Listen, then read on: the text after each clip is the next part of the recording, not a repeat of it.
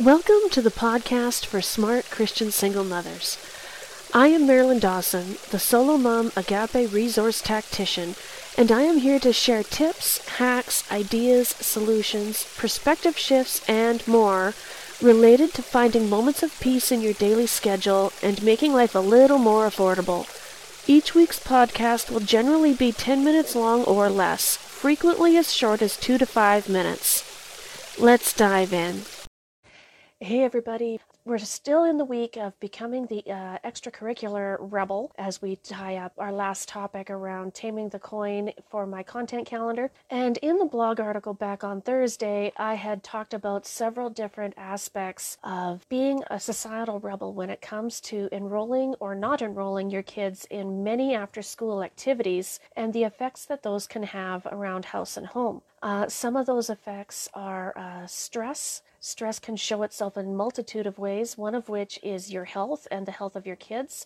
The health that gets affected is both physical, mental, and emotional, and can, for some people, even be relational, especially if they are introverts. I have a friend, and for many years, while her kids were small, she had them doing everything under the sun, doing this, doing that, visiting friends, going all over the place. And when COVID hit, she discovered something that surprised her. One of her children was getting depressed because she couldn't continue to be the social butterfly that she is. The other was actually starting to relax and starting to soften their facial expressions and actually starting to enjoy life because now they were going at their speed, which was slower, it was quieter, there weren't as many people around. And you may not know whether you have such a child until you actually allow them to slow down as well. If you yourself know that you're a social butterfly, you can't assume that your children are. This poor mother had assumed that both her kids were, and only one of them was. So look after the mental, emotional, relational, social, and physical health of your children by not necessarily engaging them in every single thing under the sun. I know many parents actually feel guilty when their kids aren't involved in drama, art, dance, music, sports, you name it, but there's no need to feel guilty. You're actually protecting your children. You're protecting your family environment. You're giving everybody time to breathe, maybe even time to get homework done. You're making time, perhaps even for God's house. There are so many sports activities and dance activities, even some of the music activities that all insist that their competitions, tournaments, recitals all take place on Sundays. And of course, for most of us, Sundays are reserved for God's house, reserved for rest. And you don't encourage your kids to rest at all if you have them going hither to yon, even on Sundays. It's bad enough that many parents have their kids involved in 2 or 3 different after-school activities every week, and if you've got more than one child, that's easy to get run off your feet with. And as the parent, being run off your feet spells all kinds of trouble for you. We've gone over various aspects of that back in the content calendar quarter when we were under Taming the Clock. You can revisit some of those subjects on the blog,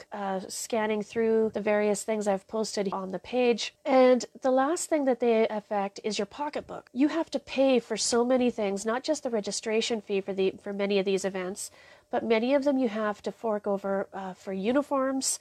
Sometimes you can get them used. Many times you have to buy them new. Forms, travel to and from tournaments. Sometimes there's retreats that you need to pay for your kids to go to. And if they're wanting to move up in the levels, particularly if there's a given activity that your kid is particularly excelling at and you want them to engage in further on, there might be payment involved in helping them pass through the levels, exams and tests and the like. So you want to be careful and pick and choose where your money is going. As I said in Thursday's blog article, if your child is showing aptitude in a given area, you want to focus more on that area than on other things. If you have the money and if you have the time, if you don't have the money and if you don't have the time, then you need to be creative about how you encourage what you see developing in your children. You want to be wise with your time, wise with your money, and you want to make sure that the choices you make are for everybody's benefit. One of the mistakes many parents make is to live vicariously through their children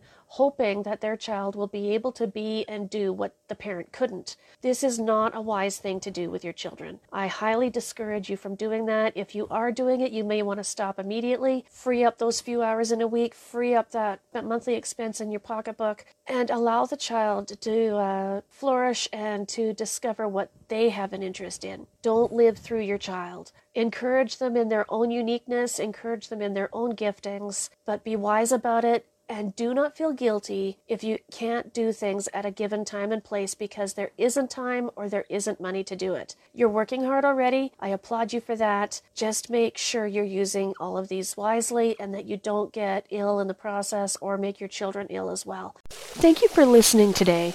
You can also find these helpful weekly thoughts on YouTube. Search for Songdove MD and then go to the coaching playlist. In addition, if you want to chat about these ideas with other smart Christian moms, head on over to Facebook and look up the Great Thought Exchange for Smart Christian Single Moms. Be sure to answer the questions to join. Once again, thanks for listening and stay tuned for next week's podcast.